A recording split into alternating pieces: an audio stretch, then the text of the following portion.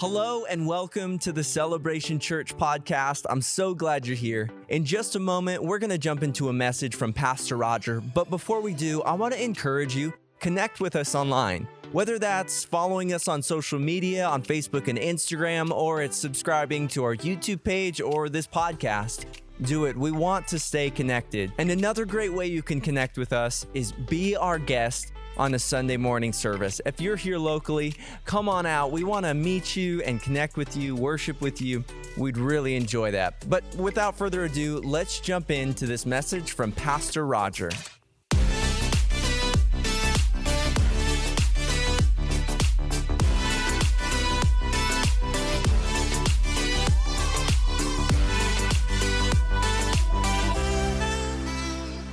Hey, I'm glad you guys are all here on a Sunday morning. The presence of the Lord is a wonderful thing, isn't it? There's no place I'd rather be than just in the presence of God, and I'm very thankful for church that worships, for church that prays. You know, first service there was a young mother who came with her small group for prayer at the end of the worship session. She came down with all the friends that she'd built through her group. And there was just a powerful moment of prayer. And I just want to say, it's important that when you come to a church like this, that you don't stop at the threshold of coming on Sunday, but you've got to enter into a place where people know you, where you know people, where people can pray with you. Because you might not, it might not be a group that's super deep and all of that, but what you will find is you're gonna discover people you can go deep with, and that's what we need. We need people in our lives that know how and when to pray with us, people that'll cover our children in prayer, people that'll come over and watch our kids because they know we're losing our mind. Amen.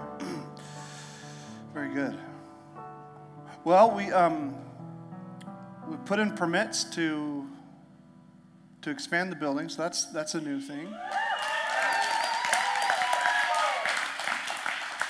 That's pretty cool. So yeah, it's I'll bring pictures next time and show you. But yeah, I'm just super excited about what God is doing. I've never really done a building type program before, and I know we're building inside of a building, but man, it's a long process. And but thank you for being faithful to the house of the Lord and for all you've done. I never really point people out during the middle of my sermons because I think it's really tacky, but I just want to be tacky with somebody right now because this person was in our youth group when they were 12 years old. And I just made my summer to see you, brother. Stephen, would you just put your hand up so people can see you? So good to see you. So good to see you. Yeah. So he's had to put up with me for a long time. As a youth leader, I'm sure he's either swallowed fish or observed people swallowing fish in a church service before. I'm pretty sure he has eaten blended ladybugs. And so,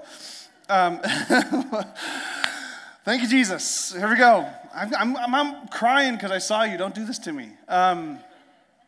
Hey, so next week is going to be incredibly special. We've got some amazing friends that are going to be with us. When we used to have guest speakers, I found that people would not show up, and they just kind of disappear. Like, the pastor's not preaching, I'm not coming. And I figured out the trick. The trick is just to bring in speakers that are better than me, and then you guys all come. And so we've got an incredible couple coming next week. Pastor Craig and Moni Lotz from Spokane, Washington will be here, and they are absolutely incredible people, amazing people. Our team got to spend a little bit of time with them at a conference recently, and instantly everybody was saying, oh, these are the people, they're amazing. And so you don't want to miss next week. It's going to be amazing. Yeah. So 2 weeks ago, I talked on the Holy Spirit, and afterwards, I just received a lot of follow-up questions from people. Just had a ton of follow-up questions. And I figured, well, if we're getting follow-up questions, we should probably just keep answering questions. So today, what I'm going to do is I'm just going to talk about speaking in tongues. Awkward. Oh, it's one of those churches. I got it. Like, honey, this is awkward. Okay, no. I just think there's a lot of question. I don't think you guys had a lot of questions. I got a lot of one-on-one conversations, a lot of emails, texts, and stuff like that. People just having follow-up questions. And here's the deal. The Bible, it's one of the most misunderstood things in the church, certainly in the American church, not in the global church. The global, outside of the American church, this is very normal. These are, like, even in, like, the Southern Baptist Convention, outside of America, very normal. Inside America, we have resistance towards it, and we make it confusing. And so we're going to talk about it. It's spoken of throughout the New Testament, and it was normal in the New Testament church. And so we're going to go there. Is that all right? Yeah. Like people are good with the gifts of the Spirit. It's just like tongues is controversial. And I love a good controversy, so let's go for it. It's going to be good. I want to start out by talking about how Jesus introduces this idea in Luke chapter 11. In Luke chapter 11, verse 11, Jesus says, "Which of you fathers, if your son asks for a fish, will give him a snake instead? Or if he asks for an egg, will give him a scorpion? If you then, though you are evil, know how to give good gifts to your children, how much more will your Father in heaven give the Holy Spirit to those who ask him?" And what I find so amazing is that often when you hear this verse quoted, the concept that is being taken away is God gives good gifts. But it's more specific than that. It's not just God gives good gifts, it's God gives a good gift called the Holy Spirit to those who ask. Very specific. And we learn about speaking in tongues from two different places in the New Testament, primarily from two different places. The first is going to be in the book of Acts. The book of Acts records the first 40 years or so of the first church. And so it's going to tell us what happened. So that means it's like descriptive. It's describing what happened. And then there are other books of the Bible that will talk about it, and we're going to go to 1 Corinthians, which isn't descriptive, it's prescriptive. So one is telling you what happened, one is telling you how it should look. Does that make sense? And so we're going to put those two together. Acts chapter 2, verse 1, this is when this first kicked off in the church. It says, "When the day of Pentecost had come, they were all together in one place." And this is an interesting thing. It says the day of Pentecost. And I know we've got denominations that like Pentecostals or what is all that, here's the deal. Here's what denominations are based on, guys. We build castles around the beliefs that form that become fundamental to us. That's what it is. So Baptists build a castle around baptism, and then we call it Baptist. And Methodists build a castle around methods, and we call it Methodism. And Pentecostals build a castle around Pentecostal experience. And so that's where they come from. I just want you to know, God's intention is not that we would have our little silos and argue over petty things. It's not God's intention. When we see the word Pentecost here, all the word means is 50. It's similar to the English word 50. And why it's significant is this. I'm going to give you some historical context. It goes back to when the children of Israel were leaving Egypt. When God was calling the children of Israel out of Egypt, the Bible tells us that God commanded them to kill a lamb and to roast its meat and to take its blood and put it on the doorpost of their house, which is really disgusting. It's gross. Thank the Lord we don't do that today, right? But the idea is that they put the blood on the doorpost, and then God told them, he said, now I want you to eat the roasted meat with your bags packed, ready to leave. Like, it's like God's trying to get the kids out the door. Like, I need the bags packed. Like, we got to be ready to go. You know what I'm saying? Like, you got kids going to school tomorrow. You're like, you need to get your clothes sorted out tonight. Pro tip, parent. Get your kids' clothes together for tomorrow, tonight. And that's what God's doing. He's a good parent. And God tells him, I'm going to send a death angel through. And he does. So he sends this death angel through the land. And this is a kind of a scary thing for us because we typically think of God as a God of grace, a God of love, and we forget that's because we're in a new covenant, which gives us access to the grace and love of God. But God is still a God of justice. He's still a God of holiness, and he's still a God of truth. And he sends a death angel through Egypt, and the death angel takes the firstborn of everything that did not have blood on the doorpost. So every firstborn son, every firstborn cow, like everything, it's a horrible, it's kind of hard to reconcile. This is what happens. And then God uses this moment to bring the children of Israel out of Egypt into the promised land. So they exit during what's called the Passover. It's called the Passover because the death angel is passing over. And then 50 days later, after they're in the wilderness, they find themselves at a mountain called Sinai. And at this mountain, God invites the children of Israel onto the mountain so that they can become a kingdom of priests. That's God's invitation, that they would be an entire nation where every single person is a priest. And what that means is everyone has direct connection to God and does not need to go through another person. But the people tell God, no, we will not go on the mountain. I love it. Hey, I love it. Like the most outspoken, outgoing person in our church is the bookkeeper. I love it. I've told somebody this the other day. I wish everybody could sit in the trustee meetings and see how incredibly faithful and good you are at stewarding the church's finances. I have so much confidence in that. I love it.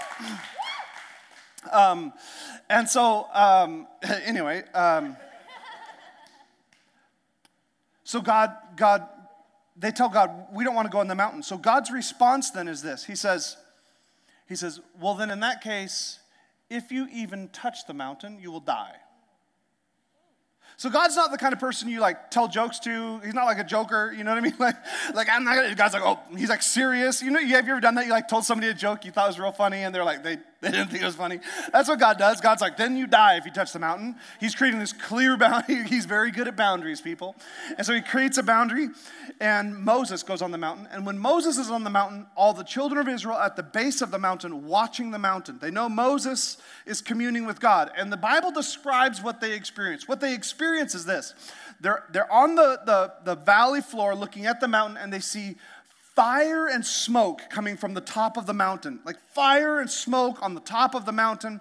They see strong winds blowing around the mountain and they hear inaudible or unintelligible voices speaking from the cloud. A very scary experience. Can I get an amen? That was 50 days or Pentecost after Passover. Now what happens in the New Testament is this. Jesus dies. He is the sacrifice. He's the symbolic Lamb of God for us on Passover, paying the price for any sin you and I have ever committed or ever will commit. And he resurrects and he spends time with his disciples. And after 40 days with his disciples, he ascends towards heaven. He tells them, go to Jerusalem and wait for the promise of the Father. And when they go to Jerusalem, on the 50th day after Jesus went down, this would be Pentecost, something happens in this upper room. And here's what happens. It says, when the day of Pentecost had come, they were all together in one place, which is a miracle in and of itself, that the church could all be together, unified. Okay, he ain't lying. Okay, so, and then it says this in verse 2. Suddenly, remember, look at the parallel here between Moses on the mountain and what God is doing now. Suddenly, and the times are the same dates. Parallel. Suddenly, a sound like a blowing of a violent wind came from heaven, and it filled the whole house where they were sitting. And they saw what seemed to be tongues of fire that separated and came to rest on each of them. And then, and all of them, everybody say all of them, were filled with the Holy Spirit and began to speak in other tongues as the Spirit enabled them. So I want to stop for a moment and just say, it's the Spirit that enabled them. It's not the Spirit grabbing their mouth, going, blah, blah, blah, blah, blah. Like, that's not what it is. It's not like somebody trying to pray with you and they're like tapping the bottom of your chin, like telling you weird phrases like, see me tie my bow tie or whatever. Like, none of that. The Spirit is enabling them to speak in tongues. This is in the New Testament. The word there that's used for tongues is the word glossa. It's the same word that you get your English word glossary from. It simply means words. So when someone is speaking in tongues, they're not just doing gibberish. It's not just babbling. According to Scripture, it's words. It's words. Scripture goes on. Verse 5, it says, now there were staying in Jerusalem God-fearing Jews from every nation under heaven, and that's because it's during the Feast of Pentecost. They've all come to the temple to worship God. And when they heard this sound, a crowd came together in bewilderment because each one of them heard their own language being spoken. Utterly amazed, they asked, aren't all these who are speaking Galileans? Then how is it that each one of us hear them in our native language? So there are Jews from nations around the world, and they come, and Galilee is this very rural farm town in the north. It's this farm region. So basically what they're saying is, aren't these people from Nyssa? Like, I'm so sorry. I'm sorry. Like, he's like, aren't these people from a small town on eastern Oregon? Like, how are they speaking all these languages? That's what they're implying. These people should not have the education to know our languages. That's what they're saying. So the first thing I want to say about speaking in tongues is this. Speaking in tongues is a language. It's not gibberish. It's not babbling. It's not just syllables. According to Scripture, it's a language. Acts chapter 2, verse 12 says it like this, in the same account. This is just a few minutes later.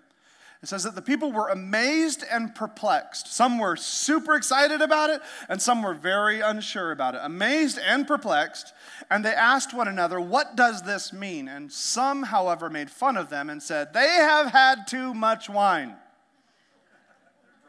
They're drunk. And so this is the two camps of people you will always see when we're talking about the Holy Spirit. I had people... anytime I talk about this, I know that there are two groups of people in the room. There's people in the room that are like, Pastor, I wish you'd talk about this every week. And I got other people, you're like, uh-huh. And then I got other people in the room that are like, I am so uncomfortable right now. I don't know if I'm ever coming back. But here's the thing. It says that they made fun of them. And I just want to encourage you, don't mock somebody pressing into the things of God. Don't do that. That's not a good thing to do. Be open to what God has for you. Does anybody want everything God has for you? Yeah. We should want. Come on, double hands. It goes on, and it says it like this. In verse 14, it says, then Peter stood up with the 11, and he raised his voice, and he addressed the crowd, and he said, fellow Jews and all you who live in Jerusalem, let me explain this to you. He says, let me explain what's going on.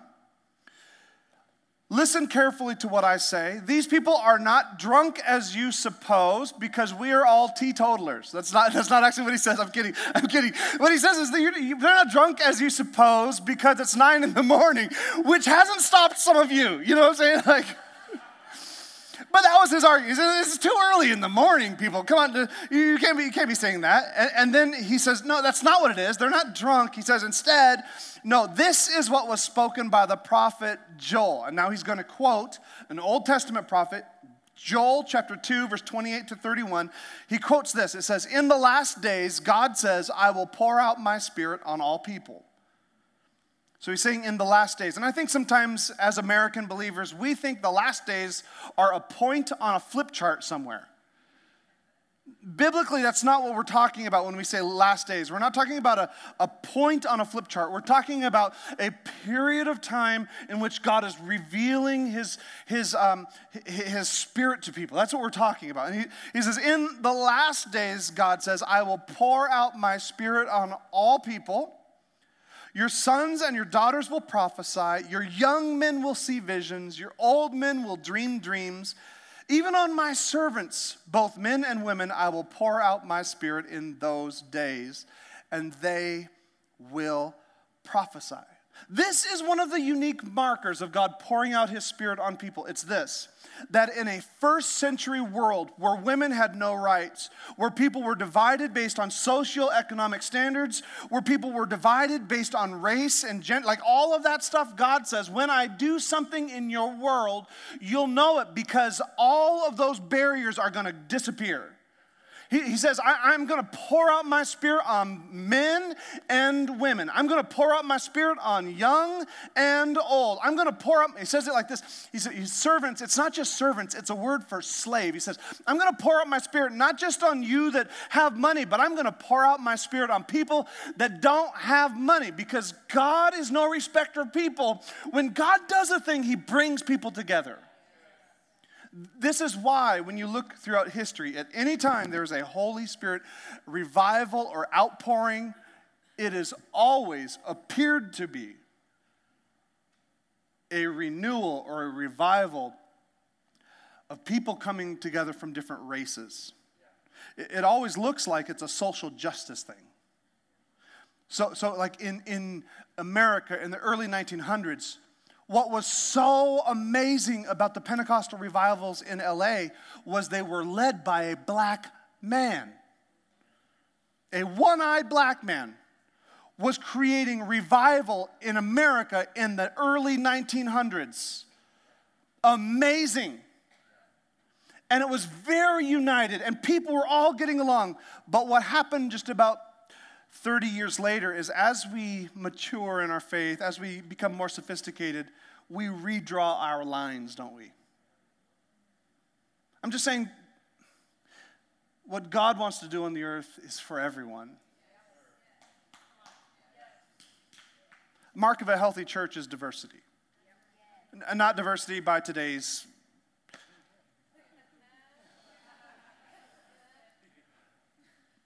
Although everyone should feel welcome. Here's what Zephaniah says. And Zephaniah is a fun book of the Bible. How many people have read like, I didn't know there was a Zephaniah. That's a name. Zephaniah chapter 3, verse 9 says this. Then I will purify the lips of the peoples, that all of them may call on the name of the Lord and serve him shoulder to shoulder. God's promise to the world was there will be a moment when God purifies the lips of all people and he will cause them to serve God shoulder to shoulder. It's God's will that you're shoulder to shoulder with people that don't look like you, that don't think like you, that don't smell like you. That's God's will. That's God's will. So the Holy Spirit is a language. These first people understood the languages. A couple weeks ago, we prayed for a church in Rathdrum, Idaho. I don't know, did we do that here? I know we did in first service. We did, yeah. So we prayed for a church in Rathdrum, Idaho. The pastor's name is Craig Rice, and his wife, her name is Andrea. And she grew up as a missionary kid to Taiwan. And the first time I ever remember meeting her, I was a little kid. They came through our church. Back in the day, churches used to do these. When a missionary would go out, the missionary would come back to the United States to raise money. We called that deputization. They'd come back and they'd raise money and they'd show film strips. Anybody know what I'm talking about? Okay, and then they'd do like the slide carousels. Like, that's real church, slide carousels. And they came and they were doing that. Well, that little girl had an older sister that went to Bible school with my older sister, Ellen, who spoke about a month ago. Do you guys remember? Okay, you guys know Ellen. Okay, you can ask her. You can follow up and ask her if this is true. She was there. I think she's here. I think I saw her. They're pointing somewhere. But here's the deal. When she was in Bible school, she went to school with that girl, Andrea's older sister. And there was a prayer meeting going on.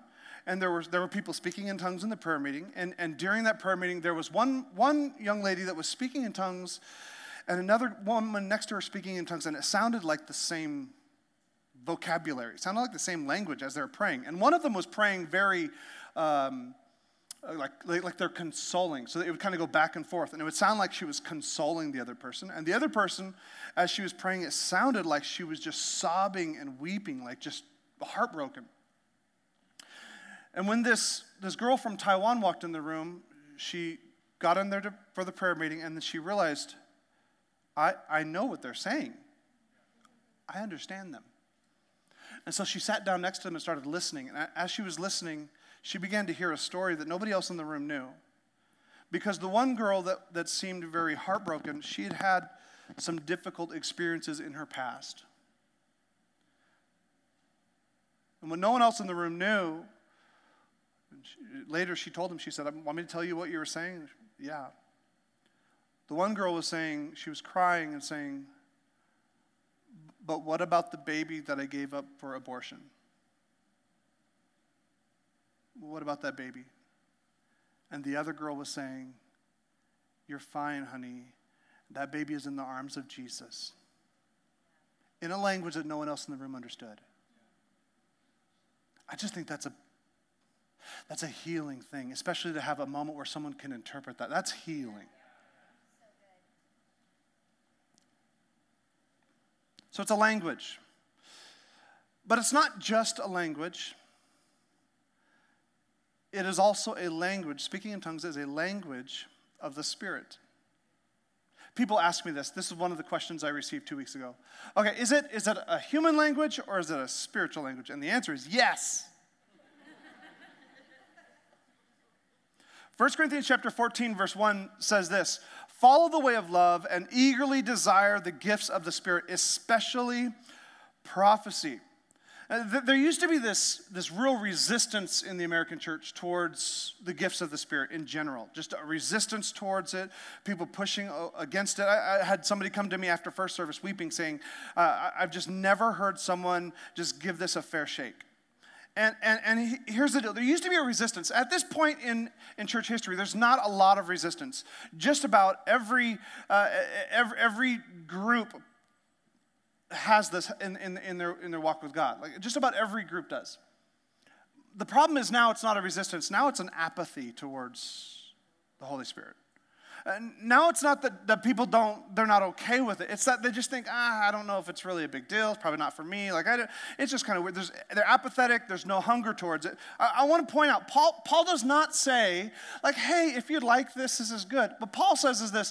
He says, desire earnestly or like go for, be hungry for, eagerly desire the gifts of the Spirit.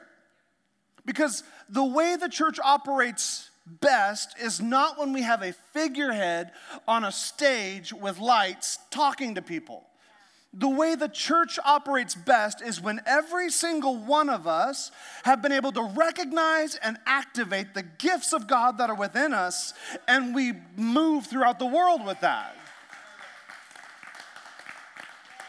So for Paul, it's not a suggestion. For Paul, it's like, please go for it. Like, this is a good thing. Like, you need this in your life. He goes on in verse 2. He says, "For anyone who speaks in a tongue does not speak to people but to God." I don't know how to process that. He says, anybody who speaks in a tongue does not speak to people but to God. It's not a human language here. Indeed, no one understands them. They utter mysteries by the Spirit. Speaking in tongues, he says they're speaking mysteries by the Spirit that they don't understand, nobody else understands. And then he goes on, he says, this is in verse 14 of the same chapter, he says, "For if I pray in a tongue, my spirit prays, but my mind is unfruitful." I think so many of us are resistant towards speaking in tongues because we feel like we need to know what we're saying. And that's not what's taught in Scripture. What is taught in Scripture is that our mind does not know what we're saying. He says, "For if I pray in tongues, my spirit prays, but my mind is unfruitful. What shall I do? I shall pray with my spirit, but I shall also pray with my understanding. I will sing with my spirit, but I will also sing with my understanding. Paul is saying you have two avenues at which you can communicate with God. One is through the human language you've been given. The other is a way that it's not an intellectual communication. This is a spirit communication. And he's saying you can communicate with God this way. I also want to point out, he says this, if I pray in a tongue. He's not commanding it. He's not forcing it. I was raised in a church where it was demanded of everybody, and that's not the biblical precedent. It's not. It's if you pray in a tongue. This is available to you. It's available to you. It's not demanded. And if you pray in a tongue, it's your spirit that is praying. I love, for me, it's just exciting because to see how God is using this around the globe in different denominations. One of my favorite theologians, his name is N.T. Wright. He was the Bishop of Durham. He's an Anglican bishop. He's one of the most he's just so smart. He's got a British accent, so when he talks, you're like 7 degrees smarter than I thought you were. He's so smart that when he writes books, he writes them under two names. One is N.T. Wright, that's all theological, and the other is Tom Wright for the rest of us. You know what I'm saying? Like he's really incredible. And this was during 2020. Somebody asked him a question about the Holy Spirit. They just said, because they had assumed basically that he would not really be into this. And his response was incredible. He said it was in 1986 that he'd been called out of being just a professional academic into being the chaplain and a lecturer at Oxford. And so his role was changing. He was now going to be pastoring students at Oxford as well as lecturing. And he just felt really in over his head. He said working in the academic side of things was easy for him. He was overwhelmed with the idea of how do I handle people's difficult problems that aren't in textbooks? And as he was wrestling through this, he had a conversation with his cousin who lived in Winnipeg. And his cousin she said, well, maybe God wants to give you a gift that will help you with this. Maybe a gift like tongues. And N.T. Wright didn't really believe in all of that, but he said, okay. She laid her hands on him, prayed with him, and he started speaking in tongues. And he said, this was not my intention. This is not what was supposed to happen, but this happened. And then N.T. Wright talks about how incredible it was. I'm talking about like a bishop with a fancy collar and everything. And he says this. Here's 2 quotes from him that I just thought were so incredible. He says, the many, many times when I have needed to pray into a particular situation, but I was not sure of the particular thing I should be praying for, I was able to pray in tongues. He says, I have found that on many, many occasions that the use of tongues in private prayer has enabled me to hold people and situations in the love of God in a way which, for some reason, is just different than praying for so-and-so. So, when we pray in tongues, it is a language. It's words, it's a language. It's a spiritual language also, it's both. And the third thing is it is a prayer language. That's what N.T. Wright is getting at here. It's for use in prayer. There's a difference between speaking in tongues in a public setting and in private prayer.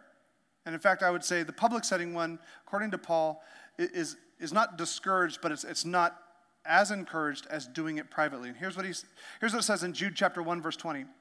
But you, dear friends, by building yourselves up in your most holy faith and praying in the Holy Spirit, keep yourselves in God's love as you wait for the mercy of our Lord Jesus Christ to bring you to eternal life. Pastor, are you saying that I have to speak in tongues? Are you saying that I have to speak in tongues to be saved? Not at all. But I am saying that you have to speak in tongues if you want to get from here over to Costco on a Thursday.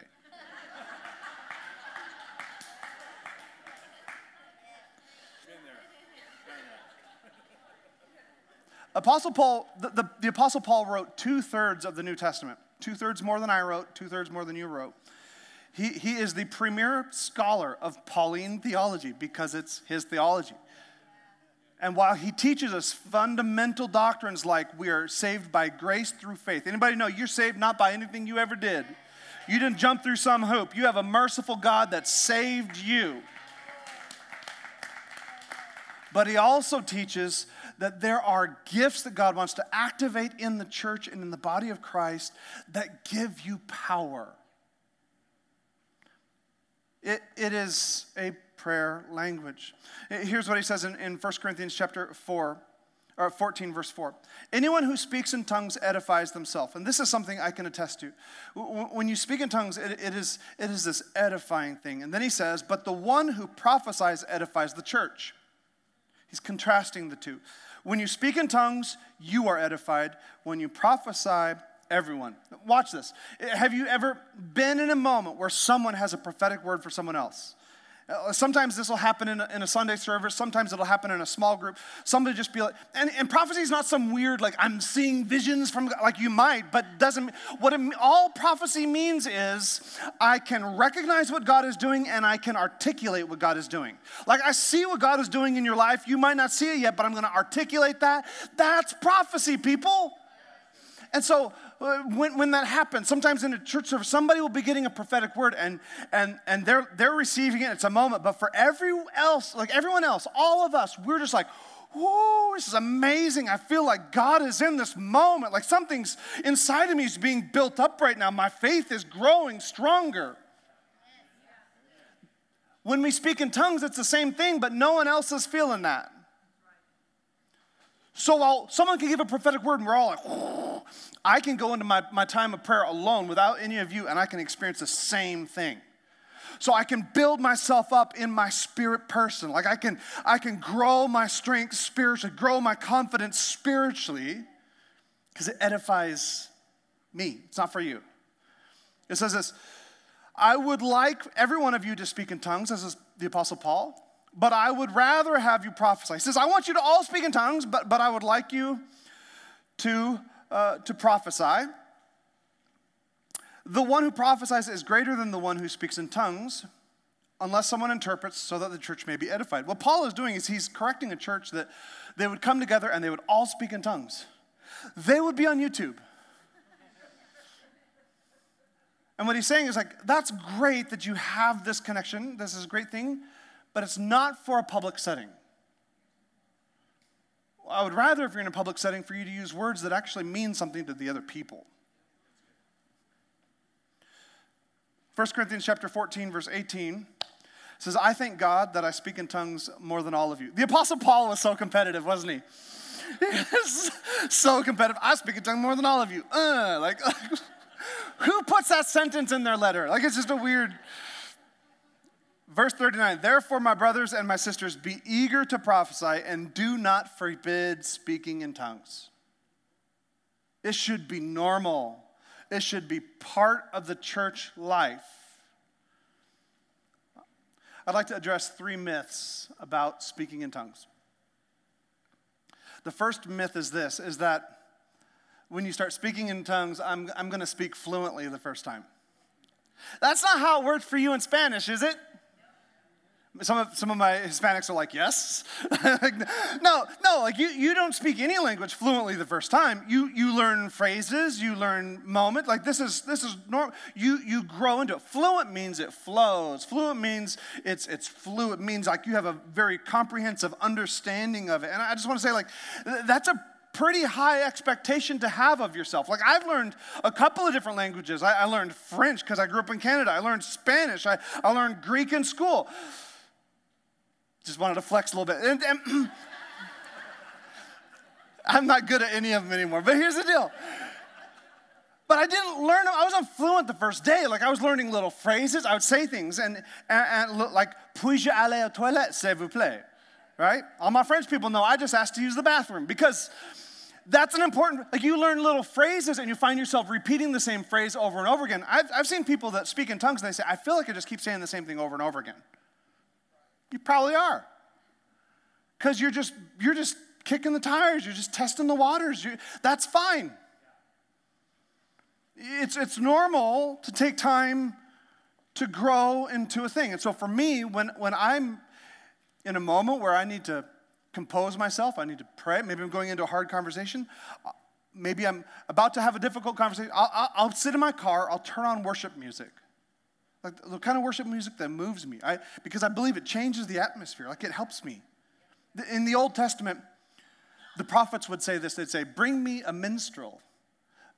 With an I, not an E. And he says, bring me, sorry, that's so stupid. So stupid. And he says, bring me a musician is what he's saying. Because there's this thing that when we play music, it changes the atmosphere. And I'll start speaking in tongues in my car. And there may be a fluency there, but it's over a long time of use. If you get around someone that's spoken in tongues a long time, they're going to sound like they have this thing they're doing. Get around somebody that's brand new, it sounds like they're saying the same thing over and over again. That's like with any language. Because according to Scripture, it's a language. But the beautiful thing is that even when you are not fluent in a language, and you go to a foreign land like Mexico, and you try your language with them, they don't condemn you for it. They might giggle when you pronounce things wrong, but they're super excited that you're trying. They're happy you're trying their language. It's honoring to a culture when you try their language. And I believe God is the same way. I don't think God condemns you because you're trying to learn how to spread your spiritual wings and grow a little bit. I think God is excited. The second thing, a myth about the Holy Spirit, is that you cannot control it. I think this myth comes from the idea that we think of speaking in tongues as like a good version of being possessed. You know what I mean? Like God's just going to grab me and I'm going to start speaking. Like, no, that's not what, it's a gift. Remember, it's a gift. It's not possession. It's a gift. It's God giving you a gift. It's the same thing with any other gift in the world. Like if you have the gift of teaching, it's not like you're like, oh, like I just can't stop teaching. Like I just can't. Like, no, you have a gift. You exercise it. You develop it. You grow. Like that's how gifts are. Same thing with speaking in tongues. It's a gift. You exercise it. Remember, as the Spirit enables them. He gives you the ability to. You do it, but he doesn't control you. I remember we had a guy in our church that he was always afraid to speak in tongues because he was afraid that if he spoke in tongues, he would fall on the ground, start rolling around, and lose his dentures. And the reason he was afraid of it was because that happened to him once. Can I just tell you, church, the Holy Spirit is not weird. People are weird. People are weird.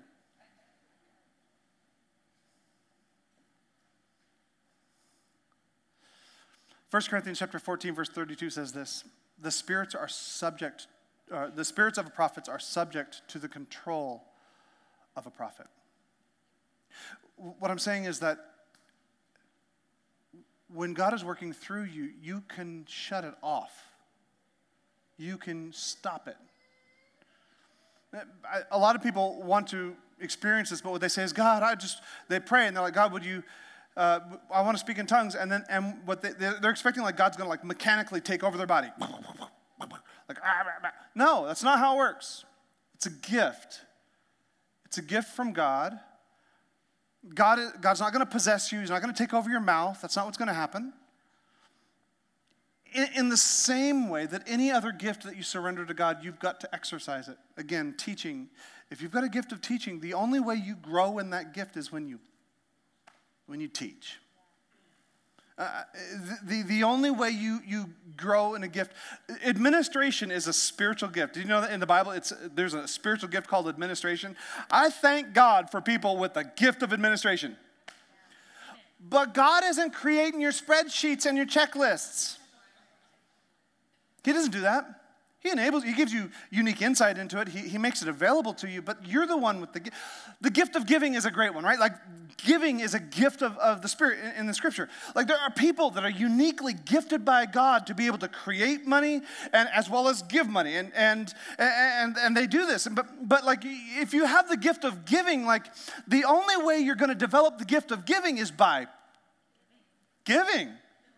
No, Pastor, I've got the gift of giving, and once I make $1 million, then I'm going to give. No, you're not. No, you're not. Because if you don't care about somebody enough to give them the $1 you've got, you're not giving them $100 tomorrow. The way you develop gifts is by exercising the gifts. God doesn't write your checks out for you. You do it. You do it. And this really matters, this idea that he doesn't control, he's not going to take over control of you. It matters because that's what Paul is addressing in the church, in this book, in this chapter. He's addressing what happens when people think it means they have no control over themselves. This Corinthian church, yeah, they would be on YouTube. They would have gone viral several times because they were all coming together, all speaking in tongues. And Paul's like, no, you're freaking people out. Don't do that when guests are around. That's a private thing. If you're public, prophesy. If you're in public, don't be just rattling off in tongues. That's what he says. Because the truth is that our worship towards God or our time with God, if it is distracting to other people around us, it's exactly that. It's a distraction. If we're here to worship God, but I can't get past the way you're doing things right now, you're out of order.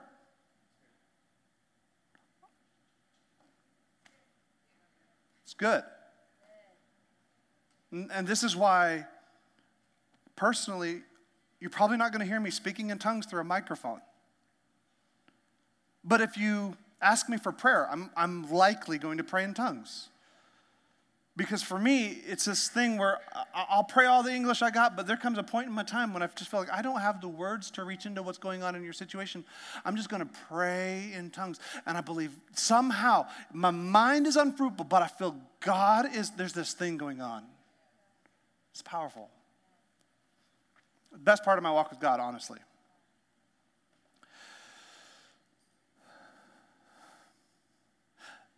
First Corinthians 14:39, therefore, my brothers and sisters, be eager to prophesy, as the band would come, and do not forbid speaking in tongues, but everything should be done fittingly and in order. The last myth is this. I apologize for going a couple minutes late. That speaking in tongues was only for the Christians in the New Testament. This is a belief that gets kicked around a lot, and it comes from a single verse in the Bible. It comes from 1 Corinthians chapter 13, verse 8. It says this, love never ends. As for prophecies, they will pass away. As for tongues, they will cease. As for knowledge, it will pass away. For we know in part and we prophesy in part. But when the perfect comes, the partial will pass away. And this belief that this scripture is saying the tongues will cease. It's called cessationism. That's the name of the theology. And what they believe is that when it says that which is perfect comes, everything else stops. What they believe is when scripture was canonized, when it was all gathered together, that means that which is perfect. And so therefore, God doesn't need to speak in any other way. This is the only way in which God speaks now. It's the only way. But can I tell you, that's not the intent of the passage at all. Number one, it not only does it say that tongues will cease, it also says knowledge will cease. Knowledge has not ceased.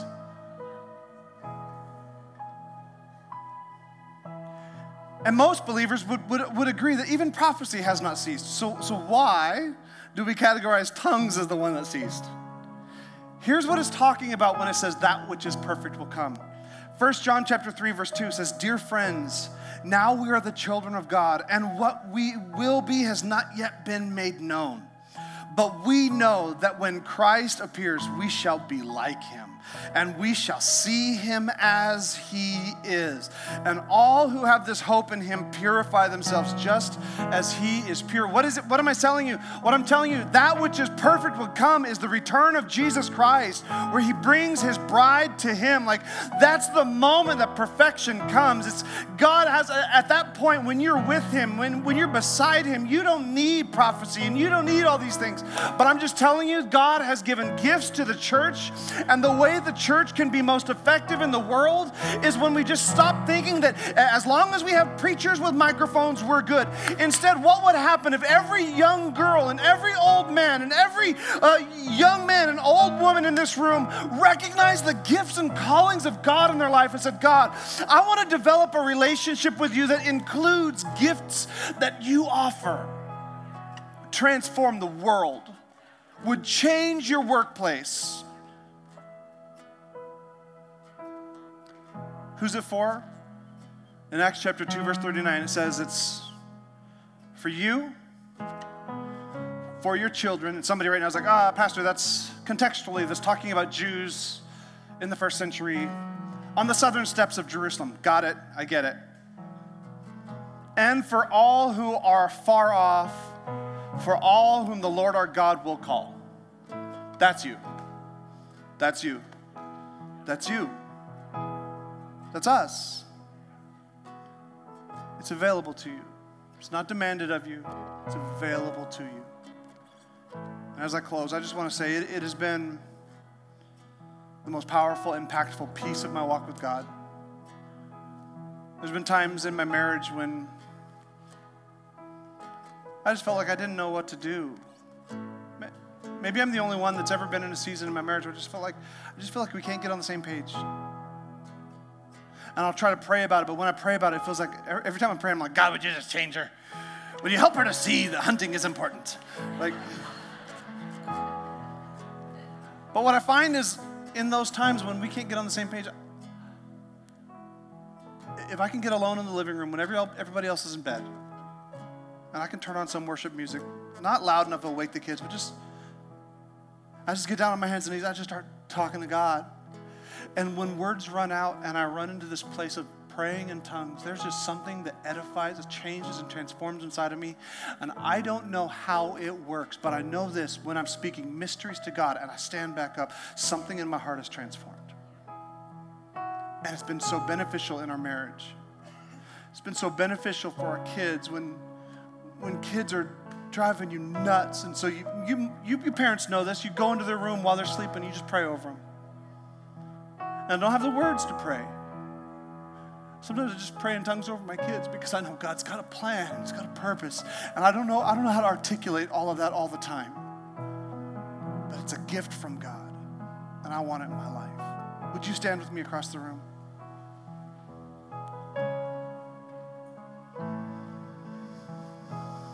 Would you just raise your hands towards heaven, everybody? God, we recognize that your word is alive and it's true. And that you want more than just people that follow a philosophy. You want people that follow and pursue after you. God, I pray right now for every person in this room that your gifts would be activated in this room. Lord, that we begin to hear stories of people who are able to recognize what you're doing and they speak it. People that are able to recognize what's going on and say it. God, I pray right now that starting today, for the next week, the next couple months, that there just be countless stories of men and women that say, I was at home, I was praying in the shower, and I began to speak in tongues. I just did not expect. People that say, I was driving to work and I had to pull over because I was speaking in tongues. God, I just pray that you pour out your Spirit in this house. In Jesus' name. Keep your heads bowed, keep your eyes closed. Here's what I really want to offer. Maybe you're in this room today, and for you, if you were being honest, you would say, I am far from God. I'm not where I should be with God. Maybe you've never drawn close to God, or maybe you were once close with Him, but you recognize you are far. If that's you, the Lord is calling you right now. He's saying, come to me. Stop fighting. Stop struggling. Come to me. If you're in this place and you want to draw close to God, you want to say, I want Him to be the Lord of my life. I'm tired of being far from Him. If that's you, would you put your hand up so I can see you? Come on, I see those hands. I see those hands. Listen, the Bible's very, very clear on this. It says if you confess with your mouth and believe in your heart that Jesus is Lord, you will be saved. You'll be drawn close to him. So for those of you that just raised your hand, here's what we're going to do. We're going to repent and we're going to believe. Repent means we turn away from the things in our life that we think, do, or say that we know don't please God. We're going to believe in the life-transforming power of Jesus' resurrection. And when we do, he's going to make us right with him. Why don't we all pray this together just to stand in solidarity with our brothers and sisters that are responding. God, I'm sorry for the things in my life that I know don't please you. Would you forgive me? I'm turning away from them now. I believe that Jesus Christ died on a cross, was buried, and rose 3 days later. And right now, I'm placing all of my faith and hope in him. Say these words: Jesus, be the Lord of my life, and I'll follow you every day. Come on, church family. Let's give a hand to those people who just made a great decision. Best decision you could have made. Best decision. I would say this: gifts of the Spirit. I'm going to kind of sit on this for a while because there was just a ton of questions. They develop through use. They develop through trying. Err on the side of faith. Try it. Well, I don't know if it's right. Try it. If it's wrong, you'll know it's wrong. Try it. We should be the kind of forgiving culture that is okay with somebody trying to grow in their walk with God, even if they get it wrong. So we're going to go into a moment of worship, and I just want to encourage you, in these moments of worship, it's going to be shorter. Raise your hands, sing out loud, pray out loud, invite God to do everything he wants to do in your life. He'll do it. Hey, I just want to say thank you again for tuning in to today's podcast. If you want to learn more about Celebration Church, I'd encourage you to go to our website, www.thecelebration.church, to find out more. Well, we love you guys, and let's continue to love God, love people, and change the world.